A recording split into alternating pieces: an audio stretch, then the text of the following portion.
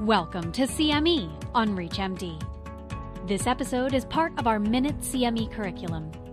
Prior to beginning the activity, please be sure to review the faculty and commercial support disclosure statements as well as the learning objectives.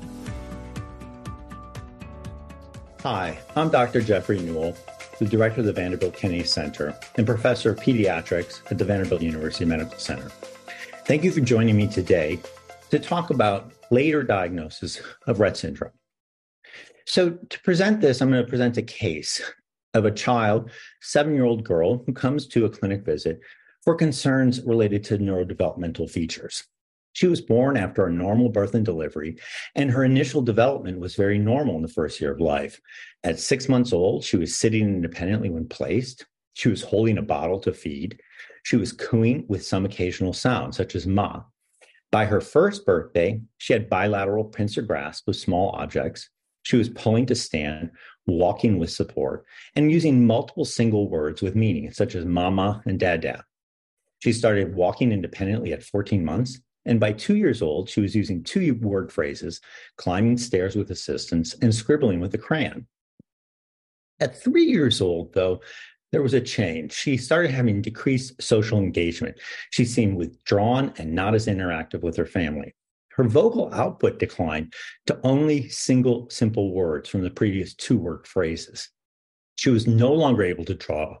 She could still use her hands to feed, but she started having trouble walking up and down the stairs. When she was overstimulated, she flapped or even clasped her hands. She was diagnosed with autism at that time. At 4 years old, she started using 2-word phrases again.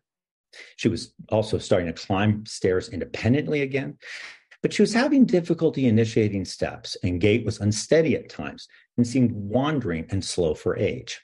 She also started scribbling with a crayon again.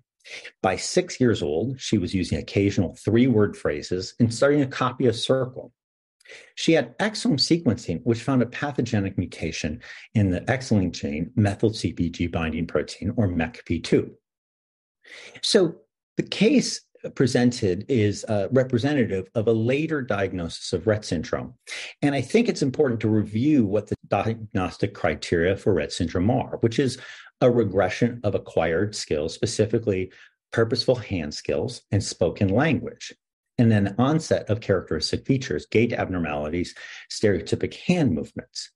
This regression is stabilized after the regression, doesn't continue on, and the majority of people have mutations in MECP2.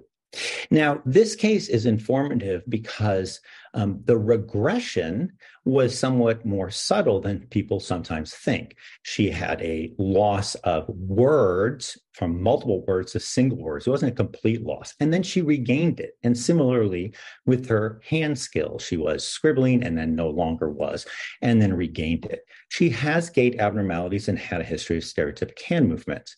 Now, this is very representative of the preserved speech variant, which is really maybe better called the better regained speech variant, where you have a loss and it may be more subtle, but then you might improve and regain some of those skills. She's still behind, obviously, at 6 years old. So she does meet the clinical criteria for a diagnosis of Rett syndrome. And so thinking about that, we can approach the clinical management as we would for anybody else with Rett syndrome. There are clinical care guidelines that have been published, and we need to be evaluating her, considering a risk for seizures, motor tone problems, scoliosis, behavioral issues, GI problems such as constipation. And it will require the multidisciplinary team management, including targeted therapies such as physical, occupational, and communication to maximize ability. Now, there are targeted treatments now for Rett syndrome. Trofinetide was approved in March of 2023 for people by the FDA for people with Rett syndrome over 2 years old. So this could be considered for her. And furthermore, there are ongoing clinical trials, either initiated or planned, using novel interventions such as gene therapy, which also could be considered for this child. So in closing, Rett syndrome is a clinical diagnosis. Most people have MECP2 mutations and are female, but not all. The regression may be subtle and skills may be partially regained. Careful assessment and history are very important in making the diagnosis, and you can use the clinical care guidelines to guide your care. And these novel treatments should be considered to improve the lives of affected individuals. Thank you for joining me today, and I hope this was informative. You've been listening to CME on ReachMD. This activity is jointly provided by Global Learning Collaborative, GLC, and Total CME Incorporated, and is part of our Minute CME curriculum. To receive your free CME credit or to download this activity, go to reachmd.com/CME. Thank you for listening.